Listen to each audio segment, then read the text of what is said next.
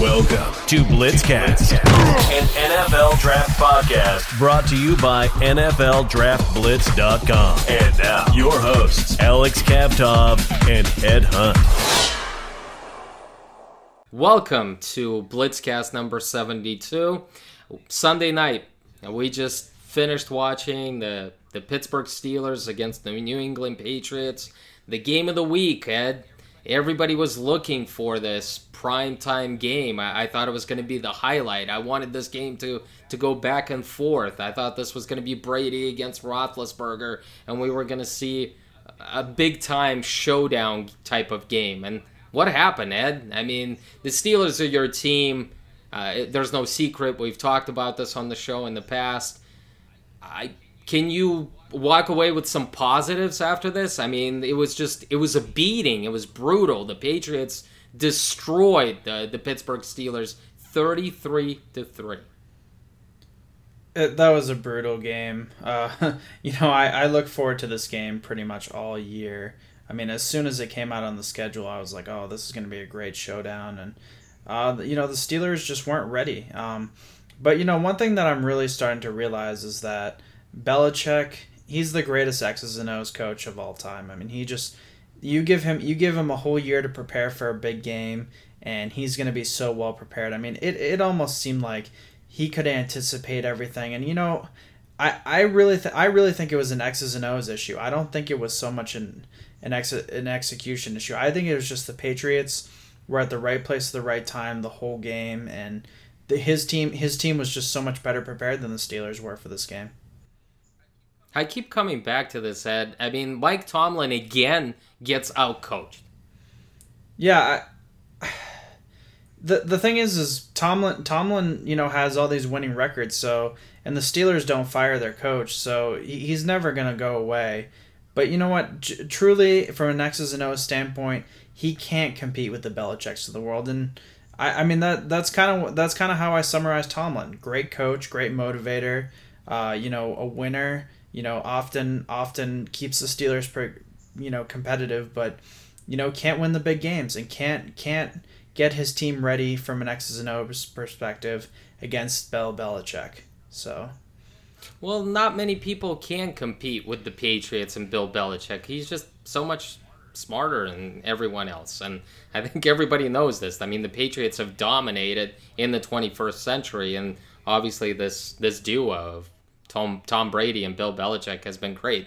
By the way, Bovada Sportsbook had the Patriots as the favorite to win the Super Bowl again. And, I mean, it's no surprise. And after this Week 1 action, the Patriots should be the favorites, Ed. And you had them winning the Super Bowl again. So I guess we're right back where we started from last year. And we're just going to be talking about the Patriots like you mentioned before, in the beginning of the season and at the end. Well, as a fan of football, I want to see someone knock them off this year, but it just looks like Brady's still in the prime of his career at 42, and I don't see them getting beat. I don't see them getting beat this year. Let's talk about Antonio Brown. Obviously, that's huge news. Brown obviously got traded by the Pittsburgh Steelers to the Oakland Raiders. Brown got new life. He seemed to be saying all the right things, that he loved Derek Carr, he loved being a Raider, he wanted to be coached by John Gruden, and just everything went wrong. I mean, just everything that could have gone wrong went wrong.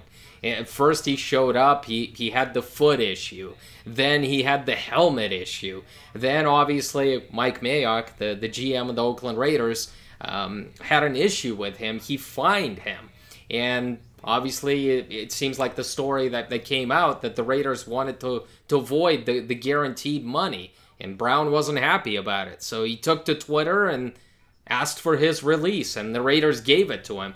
Now Antonio Brown joins the Patriots. Let's talk about the saga a little bit. Let's talk about it from the standpoint of, what did the Raiders get themselves into? How did it get so bad so quickly? And now the Patriots get another star receiver, and we've seen this before. I mean, they've had Randy Moss come from the Oakland Raiders, and look what he did with the Patriots for a couple of years, and I expect the same thing to happen now. I mean, it's just a huge gain for New England.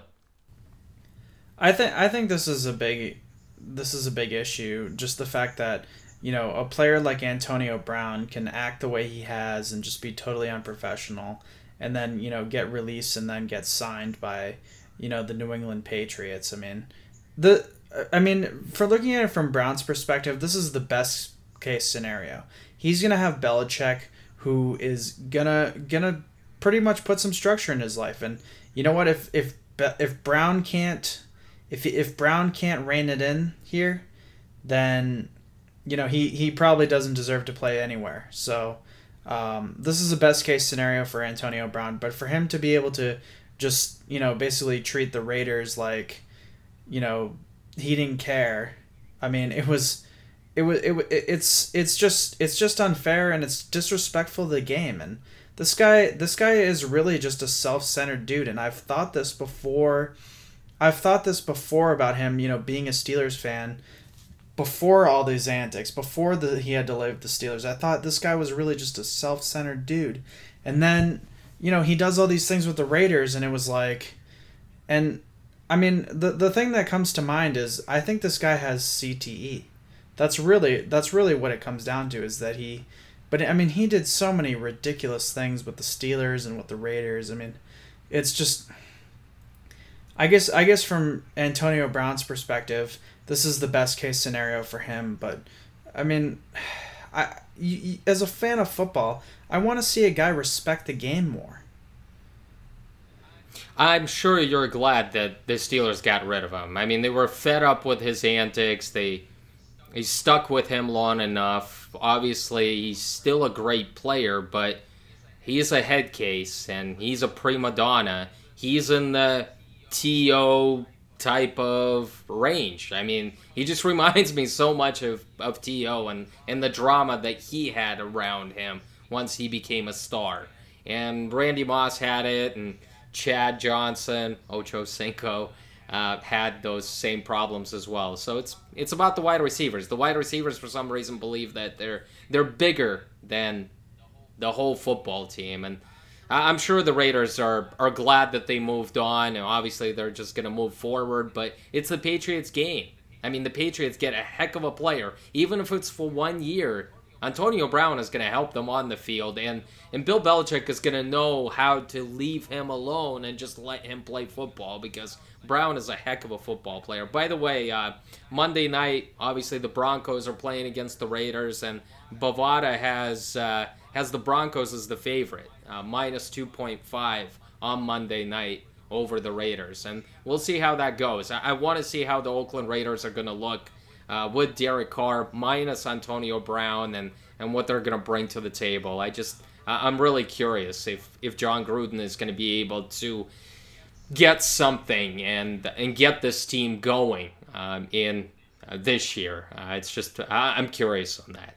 I mean, obviously the Raiders took a chance on Antonio Brown. It didn't work out. It was a huge saga that went on for so long. And I'm glad it's over now. And it's Antonio Brown's gain. Drew Rosenhaus was able to get him on the New England Patriots. And I'm sure Bill Belichick and Tom Brady are happy deep down inside once Brown gets on the field.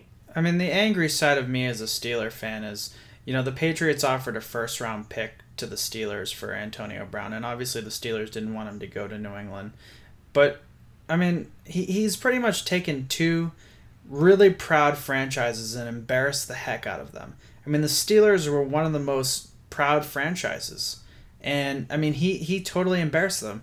They all of a sudden became the team with the reputation for being dramatic. And then the Raiders, I mean, the Raiders of the 70s, I mean, this is one of the prouder franchises in football as well. And he had no respect for these players. And to be honest with you, I mean, I just wouldn't be shocked if he ruined the Patriots. I really wouldn't. I mean, I think the Patriots will. I don't think the dynasty's over, but I think he could make this a real drama show. No, I don't think it's going to happen. I think they're going to have an understanding, and I saw what Bill Belichick did with Randy Moss once he came over from the Oakland Raiders. Now, I think they're going to do the same thing with Antonio Brown. I don't think you're going to hear a peep from him, because I think Belichick is going to say, look, we're going for the Super Bowl. You want to win, you're all in. That's it. Let's just work hard and play football, and that's it. There's one team. I have to Brown point out your voice is like a really good impression of Bill Belichick. But go on with what you're saying. I'm trying. I'm trying to work on that. I mean, Bill is one of my idols. I'm sure he's everybody's idol out there. So we're working on that. Let's talk about some other Week 1 NFL games, Ed. Obviously, and let's talk about probably the biggest shocker. Everybody was high on the Cleveland Browns to start the season. Everybody was picking them to win the NFC North or at least get in as a wild card team. Well, I'll be honest with you. The Titans embarrassed the hell out of the Browns, and Baker Mayfield didn't look good. He threw 3 interceptions, and he struggled most of the night. They failed to keep him upright. There was a lot of pressure in his face, and the Titans did a good job with that. And your pick of the Titans making the playoffs and winning the AFC South division looks good right now after Week 1. Yeah, I mean, other than my Steelers getting beat, I mean, it was a good day. I thought a lot of my picks did well. I thought the Eagles winning was, positive for my picks. The Packers winning on Thursday night was positive for my picks. The Titans, as we mentioned. But yeah, I mean, let's talk about the Bills and Jets game, because I really was impressed with the stops that the Bills made. I thought, I sort of watched the end of the game after I was watching other games, and I was impressed by the fact that, Sam Darnold couldn't move the ball down the field against the Bills' defense. Well, I thought the Bills' defense played well last year at times, and Sean McDermott has that team playing well on the defensive side of the ball. I think they're just looking for Josh Allen to kind of give him a little bit more responsibility, to kind of hand him the reins and see what happens. So, obviously they got it done. The Jets jumped out to a lead. They were up 16-0.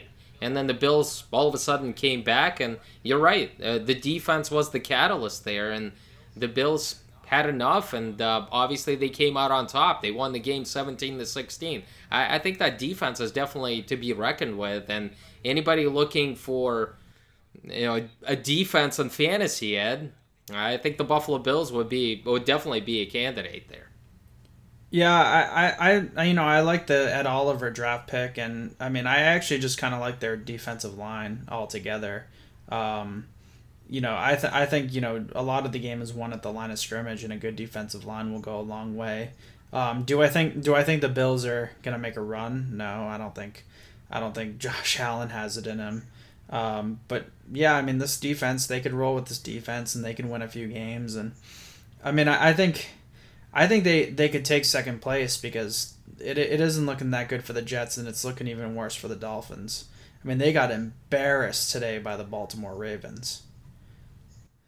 Well, I think we knew that. I mean, the Dolphins were, they were going to have the number 1 overall pick, or at least the top 5 pick. And I thought that was pretty evident. They just don't have the pieces. They don't have the players. And right now, it's pretty obvious that they're building for the future. They're looking into the 2020 NFL Draft. Since the Buffalo Bills came back against the Jets, there was another comeback that I didn't think was going to happen, Ed. I mean, it looked like the Arizona Cardinals were terrible. I mean, they really were through the first 3 quarters, and Kyler Murray struggled, I mean, immensely, to be honest with you. And I watched some of that game, and I just felt like, all right, I mean, the Detroit Lions are going to get this win. All of a sudden, Kyler Murray just woke up in the 4th quarter. He made some plays, and Murray was, 15 out of 19 for 154 yards and 2 touchdowns. And that was pretty amazing, because they tied the game with 43 seconds. They went into overtime. Obviously, the game ended up in a tie, 27-27. But to overcome an 18-point 4th quarter deficit for a rookie quarterback, a guy that was starting his first game ever, I thought that was pretty impressive. He finally got it right, and he finally figured it out, and it looked like Cliff Kingsbury's offense was clicking for 1 quarter.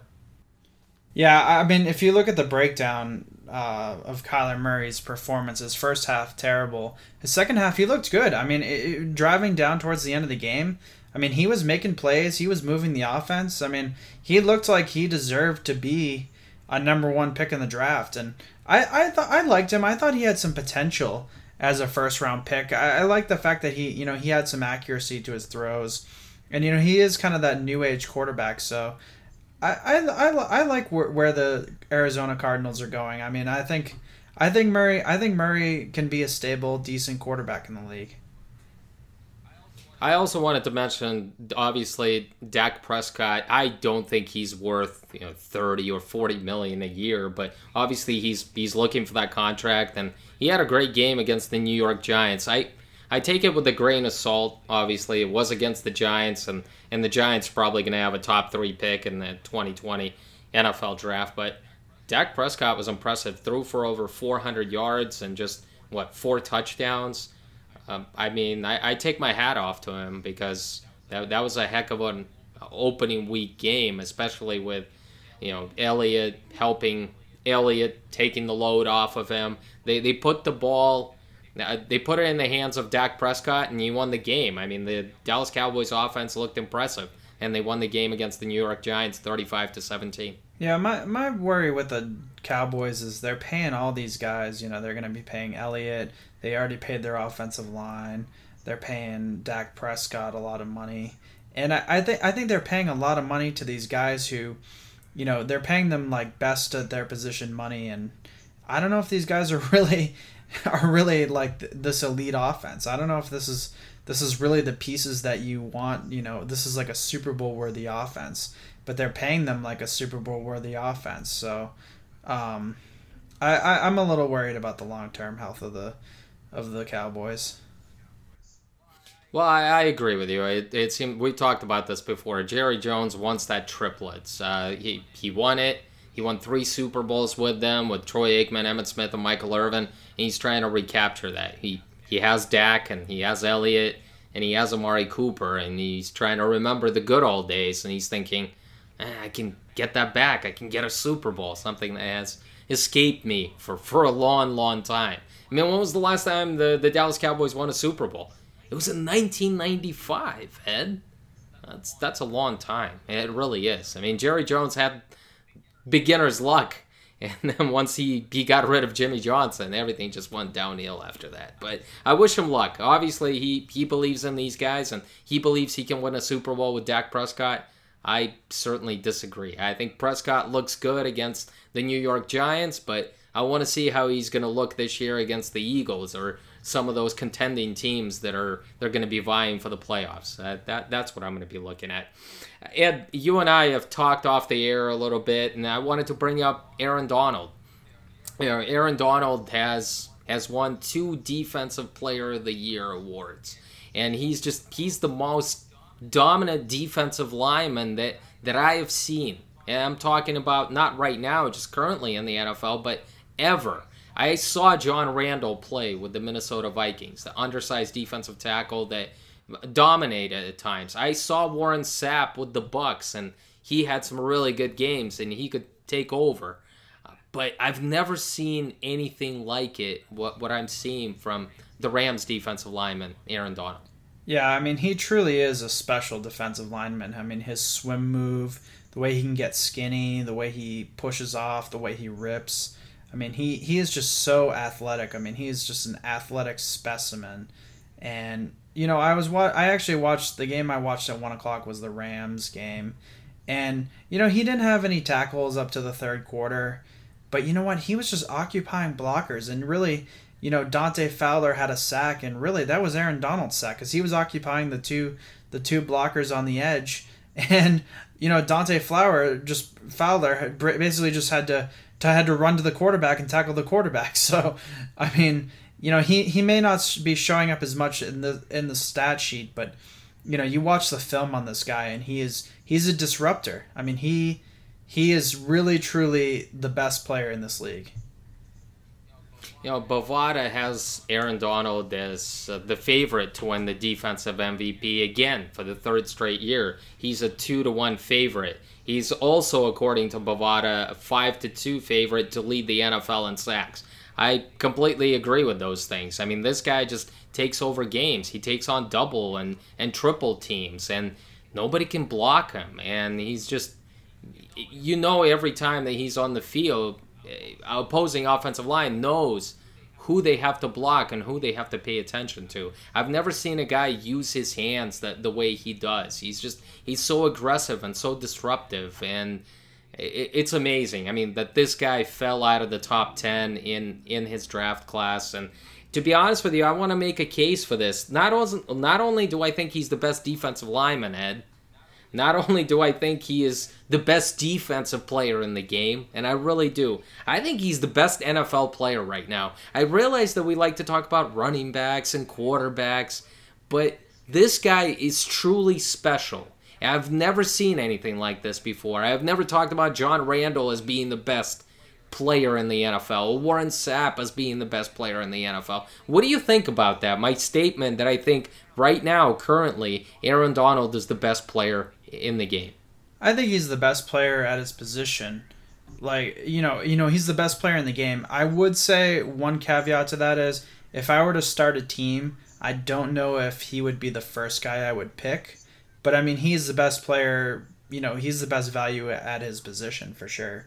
When you talk about top 100 players, he was the one who won number one, and I thought he very much deserved it. But, one thing, too, is that he's still relatively early in his career. I mean, he's still in his 20s. He's actually only, I think, a 5th or 6th year player.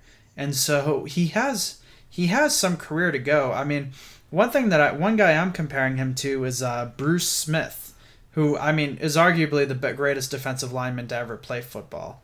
Bruce Smith had, double-digit sacks for more than 10 years. And so, I mean, I think Aaron Donald is capable of that, and I think he really, if Aaron Donald can have the longevity, he could go down in history as the greatest defensive lineman to ever play football. But he's got to have the longevity. But right now, in his point in his career, he's the best player in the NFL. Like I said, I truly love watching him play. It was an art form watching him at Pittsburgh, especially the last 2 years.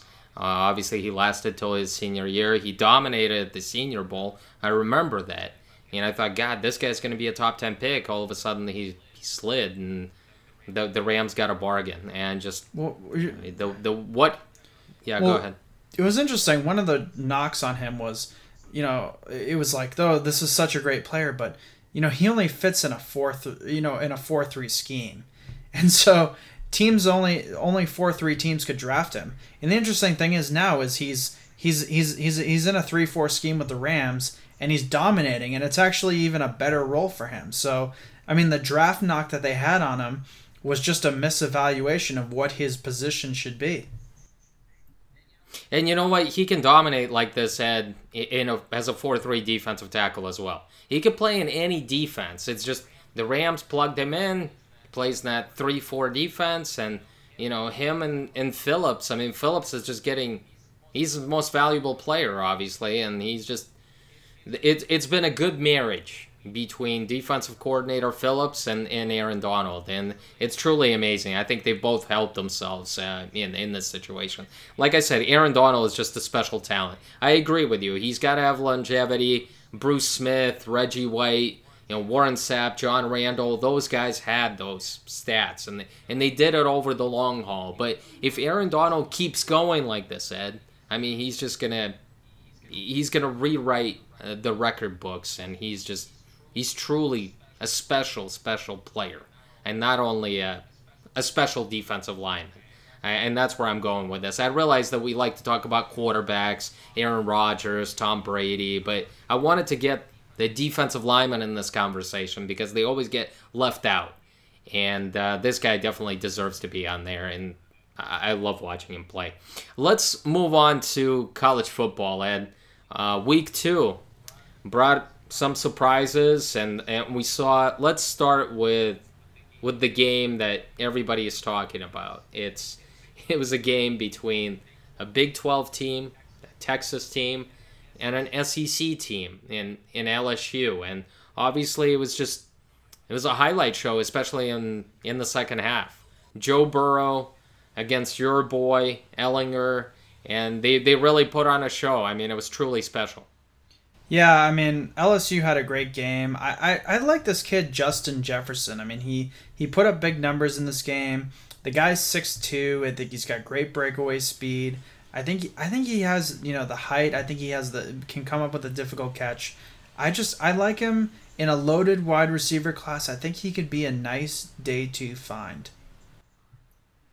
Well, we talked about wide receivers. This is really a special wide receiver class, and if Jefferson continues to put up the numbers that he did, especially during this week, I mean, what did he have? Like 9 receptions for over 150 yards. He scored 3 touchdowns. Truly amazing, and him and Burrow have a special connection. I think it's going to continue. But I wanted to talk about Joe Burrow. I mean, this guy transfers. He completed 31 of 39 passes for 471 yards, a whopping 12 yards per pass with 4 touchdowns. I mean, nobody could stop him. And I don't want to take anything away from Ehlinger as well, because Ehlinger, he also threw for over 400 yards, had a great game running and passing. So Texas played well. It's just LSU was bigger. I mean, they were better. They made the plays, and they came out on top. Once again, an SEC team comes out on top. During week 1, you and I talked about Auburn against Oregon, and Auburn beat Oregon. This time, LSU against Texas. And Texas was my pick for the college football playoff. Had a great game, but it was just not enough against the LSU Tigers.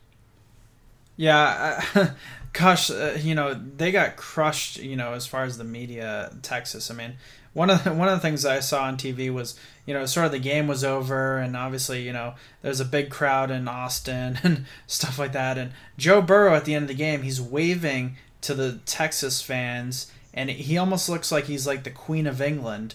And it was absolutely the most condescending thing I've ever seen. And then to make matters worse, just the drama of the game, they zone in on the picture of this kid who's crying and pretty vehemently. And I was just watching it, and I was like, man, they are just being brutal to the Texas fans right now. I mean, this kid does not want to be on TV doing this, and it's like, I mean, and Texas really played a good game. I mean, it wasn't, if Colin Johnson stretches out and recovers that onside kick, I mean, it might have been a game that went down to the last play. I mean, LSU won that game, and LSU played a great game, but it wasn't as if Texas played a bad game. No, they didn't. It was a great game in the second half. It was an offensive showdown, and both quarterbacks played well, and both offenses looked well. It's just, once again, an SEC team comes out on top. I wanted to mention this, Ed. Jalen Hurts is putting up some great numbers again in that Oklahoma offense. We've seen Sam Bradford win the Heisman Trophy. We saw, Baker Mayfield do it. Kyler Murray did it last year. Jalen Hurts is the favorite right now. Through 2 games, he's completed 83% of his throws, totaled 814 yards, 9 touchdowns, and no picks. What do you think about Jalen Hurts so far in that Lincoln Riley's offense? I guess they can plug me in at quarterback. I think I'm going to put up Heisman Trophy numbers. Yeah, I mean, Jalen Hurts, put up big numbers at Alabama, so he is an excellent college quarterback. I mean, he's an excellent dual threat quarterback. I have, it's almost too bad that he can't play college football for his whole life, because he will be a great college football player for a long time if he did. But unfortunately, after 4 or 5 years, you gotta go on to the NFL. And I think the problem is that when you go on to the NFL, you kind of have to be a little bit more in the pocket and have a little bit more. Pocket mobility helps, but you need to have the kind of that pocket awareness, and you need to be able to sit in the pocket and deliver the ball around the field. And I don't see that from Jalen Hurts. But as far as a college quarterback, I mean, he's very capable of being a national championship quarterback. I mean, even he really should get some. He could be one of the finalists for the Heisman too. What do you think about Clemson? I mean, Clemson isn't going to lose an ACC game, right?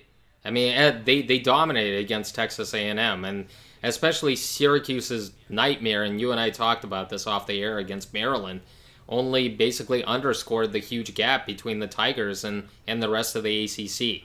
Obviously, in Week 1, Trevor Lawrence didn't have a good game.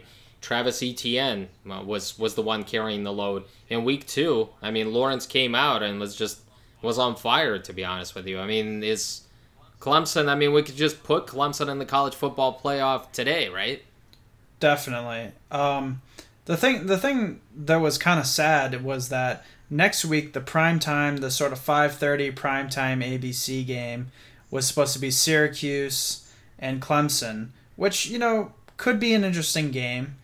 Syracuse has been good, but Syracuse got embarrassed this week by Maryland, and I think even like the TV networks weren't predicting this, but they got absolutely trounced by Maryland, and that really brought them, kind of blindsided them. But yeah, Clemson has, a ton of playmakers, T. Higgins, Etienne, obviously Trevor Lawrence, Justin Ross. I mean, they're just, they're just absolutely loaded on the offensive side of the ball. So last year they were loaded on the defensive side of the ball. This year they're loaded on the offensive side of the ball, and they're going to put up big numbers. So, I don't know who could challenge them for the ACC. I can't even think of who will be number 2. So, they're going to be undefeated, and they'll probably be the number 1 seed going into the college football playoff. Let's talk about Michigan. During week 2, obviously Army isn't an easy game to play, but they struggled against them. Michigan only won 24-21 in double overtime. What's going on? They brought in a new offensive coordinator from Alabama. This was going to be different. Harbaugh was going to go to the college football playoff. Should we hit the panic button right now? You and I both picked Michigan to make it to the Final Four. Should we be worried? If I knew what I knew now, when I was making my pick, I knew I had to pick one Big Ten team to be in the college football playoff. And I was choosing between Ohio State and Michigan. And knowing how Ohio State has pretty much rolled over the teams they should roll over, and how Michigan really hasn't rolled over these teams that they should roll over, it's looking pretty good for Ryan Day and the Buckeyes right now. Let's talk about the Pac-12 because they get left out, Ed. And they usually get left out. Obviously, Washington against Cal, it was suspended for 2.5 hours. It was rained out. And I was watching USC against Stanford. Was very interested to see that. And you know what? I was calling for Clay Helton's head. I thought he wasn't going to make it through the season. I said the same thing about Ed Orgeron last year. Boy, was I wrong about Orgeron. And I don't know. Maybe I'm wrong about Helton as well, because they found a freshman quarterback in Slovis, and he just went 28 out of 33. He threw for 377 passing yards and 3 touchdowns, and he did it against the number 23 ranked Stanford team, and they beat them handedly. I mean, it was a beating, and USC beat Stanford 45-20, and this freshman quarterback. And I remind you, he wasn't supposed to be the starting quarterback. He was supposed to be JT Daniels, and he got an injury. He suffered an injury. Slovis gets in there, and he breathes life into this USC season. So it seems like USC could be, I mean, it's asking a lot, obviously. He's a freshman quarterback. But he could be getting USC into contention. Maybe they could compete against Oregon and Washington. Yeah, I don't know if I'm going to pick USC to win the Pac-12, but I think this kid Slovis did show that, it's going to be okay that they lost JT Daniels. This game was particularly interesting because it was actually started by both backup quarterbacks. KJ Costello was out and JT Daniels was out. So, Slovis, he looks like he could lead USC to a bowl game, and that's probably pretty good. And I think Clay Helton can maybe keep his job for another year, but I still don't know if they could really make a run in the Pac-12 with a backup quarterback, and especially a young backup quarterback. But things like this happen, Ed. I mean, one starting quarterback goes down, the backup goes in, all of a sudden, I mean, the season is saved, and the head coach gets breathing life for another season. He signs an extension. I don't know. It seems interesting that UCLA Bruins are struggling, and the Trojans are doing this with the freshman quarterback. It truly is amazing. Anything else you want to bring up in terms of what you saw during Week 2 action in college football? Yeah, I thought with the Texas A&M game and Clemson, I mean, I thought Clemson, we've already talked about Clemson, but the fact that Clemson, really took it to Texas A&M, especially when that Texas A&M offensive line guaranteed a win, I thought that was pretty funny. But I want to talk about that. I guess this is just a personal anecdote, but being a CU fan or a Colorado fan, them upsetting Nebraska was pretty cool this weekend. So other than that, we pretty much covered it all. Let's get to the scouting reports. So we obviously take 2 guys each week. We put them under the scouting microscope, and I wanted to get to the 2 Oklahoma players. We're going to talk about wide receiver CeeDee Lamb, and we're going to talk about linebacker Kenneth Murray. Let's start with the wide receiver, Ed. Obviously, again, wide receivers are going to be a hot topic in the 2020 NFL Draft, and CeeDee Lamb is another interesting prospect to keep an eye on. Yeah, what I really like about him is his hands. He's very good at, after the catch, guy you can line him up in the inside in the slot. I guess the thing that I worry about is his route running, and the fact that he didn't run a full route tree at Oklahoma. I think those are kind of some of my concerns about him, as far as, some are going to have him projected in the first round, and I would like to see a better route runner from a first round wide receiver. I love the fact that he just blocks his butt off. He really does. He goes out there. He's always blocking for his fellow wide receivers and his running backs, and that's what I appreciate about that. You don't see that from a college wide receiver a lot. Usually that's a knock when they get to the NFL. And I love that about CeeDee Lamb. His blocking, his hands, he's more quick than fast. I mean, he excels on out routes and crossing routes. I saw a couple of games where he ran a really good double move to perfection, and he's able to track the ball well, and I appreciate that. But obviously he excels in the short, intermediate area. I think some people might say he's more of a slot receiver at the next level, but I think he can play both, like Sterling Shepard has proven. Shepard was a little bit more undersized than him, but I really appreciate that. His blocking really stands out to me because he works on that area. It looks like whenever he doesn't get the ball, he's just working hard to open up that extra lane for his fellow wide receivers. When I watched the tape, I thought he needed to square better when he blocks. I thought he was, he showed alacrity in blocking, but I thought he needed to square better.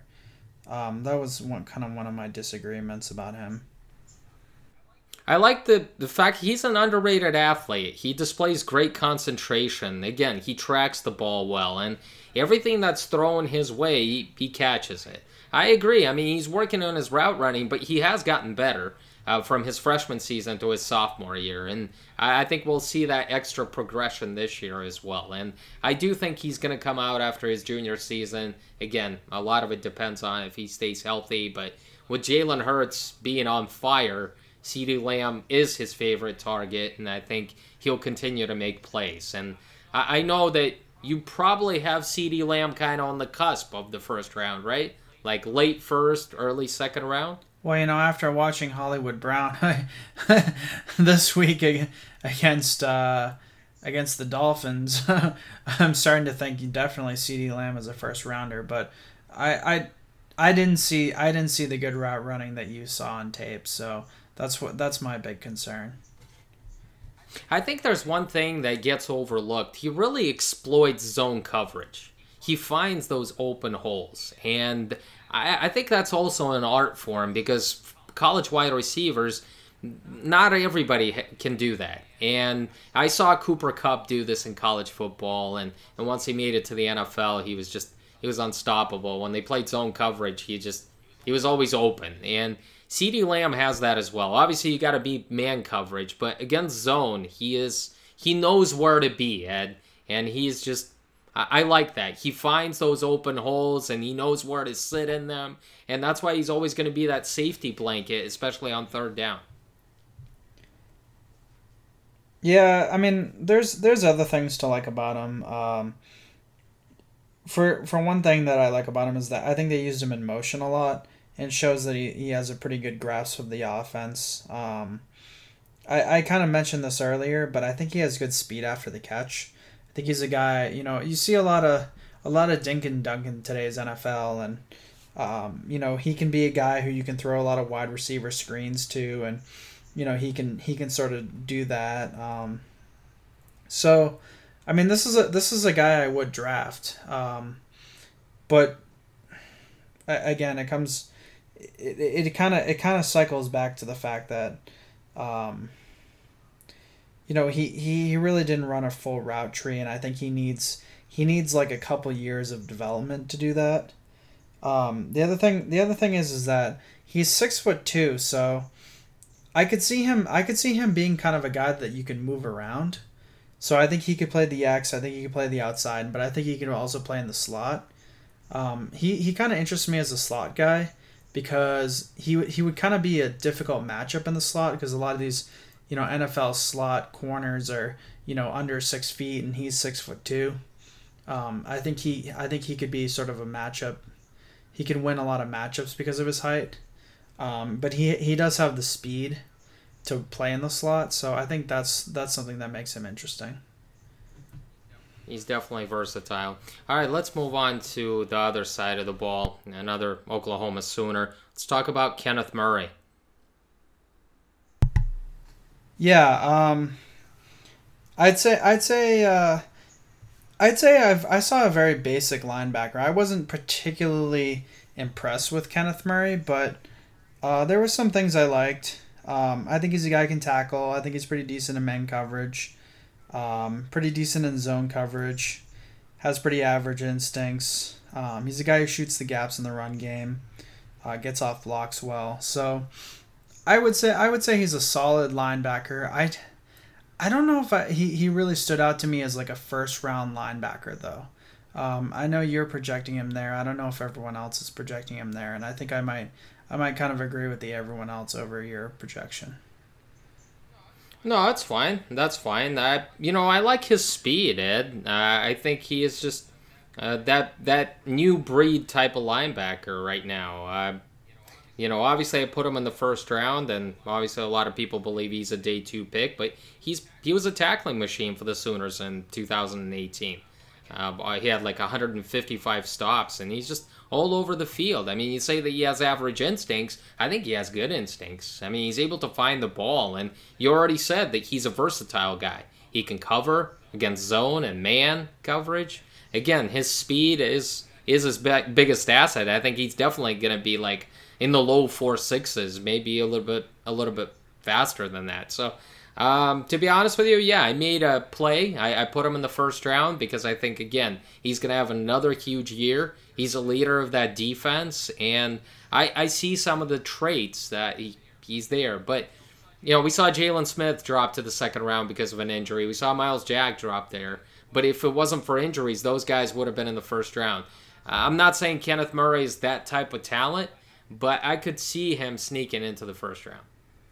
I could definitely see a team would like him if, maybe they want to use him as a Sam linebacker and match him up against tight ends.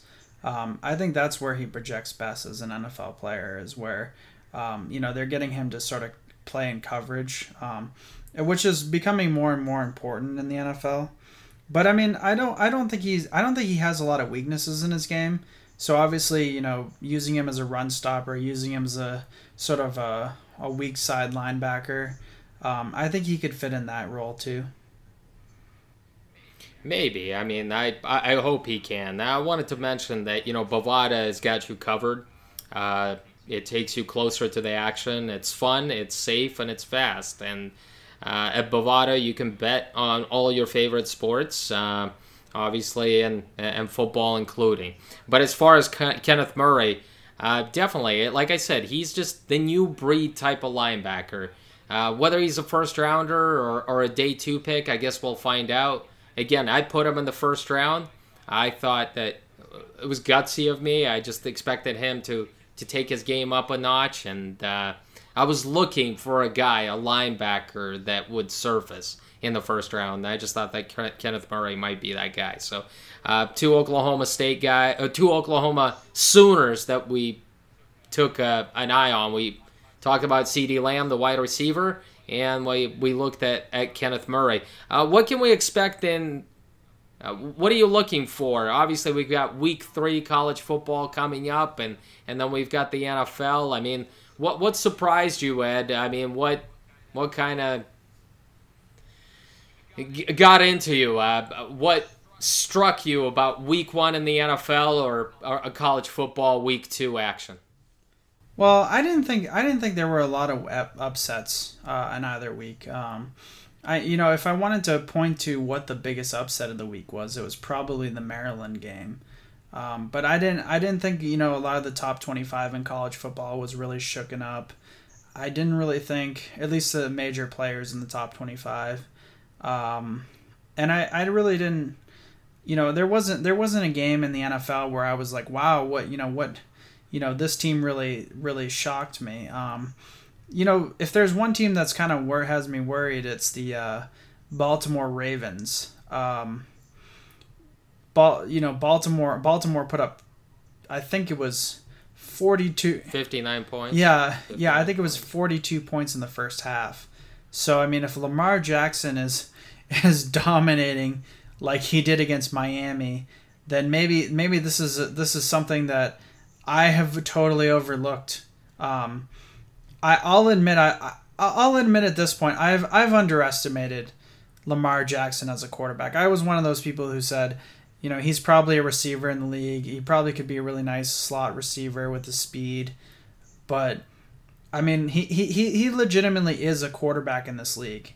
The longevity is a little bit of a question. When the speed slows down, is definitely a question, and I've questioned Lamar Jackson, but I mean I'm willing to acknowledge that I've been proven wrong by Lamar Jackson.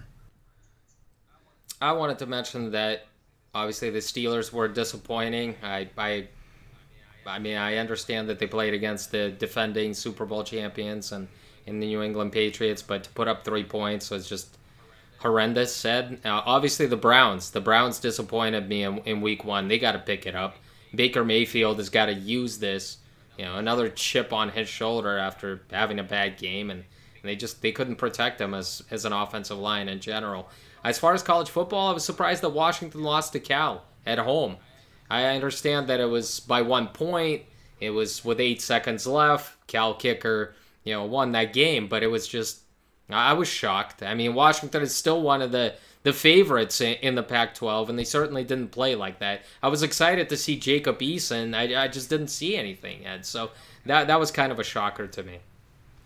Yeah, I actually didn't see the Washington Cal game because that was too late for me. But I did stay up for the USC game. But I mean, Washington has a good offensive line, but I didn't expect them to be as good this year.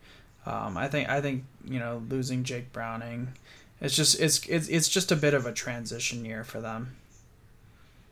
Well, we talked about USC being a surprise team early on, but UCLA has been disappointing. Oregon lost in Week 1 to Auburn. In Week 2, Washington lost to Cal. Pac-12 has not been at its best in early parts of the season. They got to pick it up. This was Blitzcast number 72. Thank you for listening. We'll be back next week. Take care.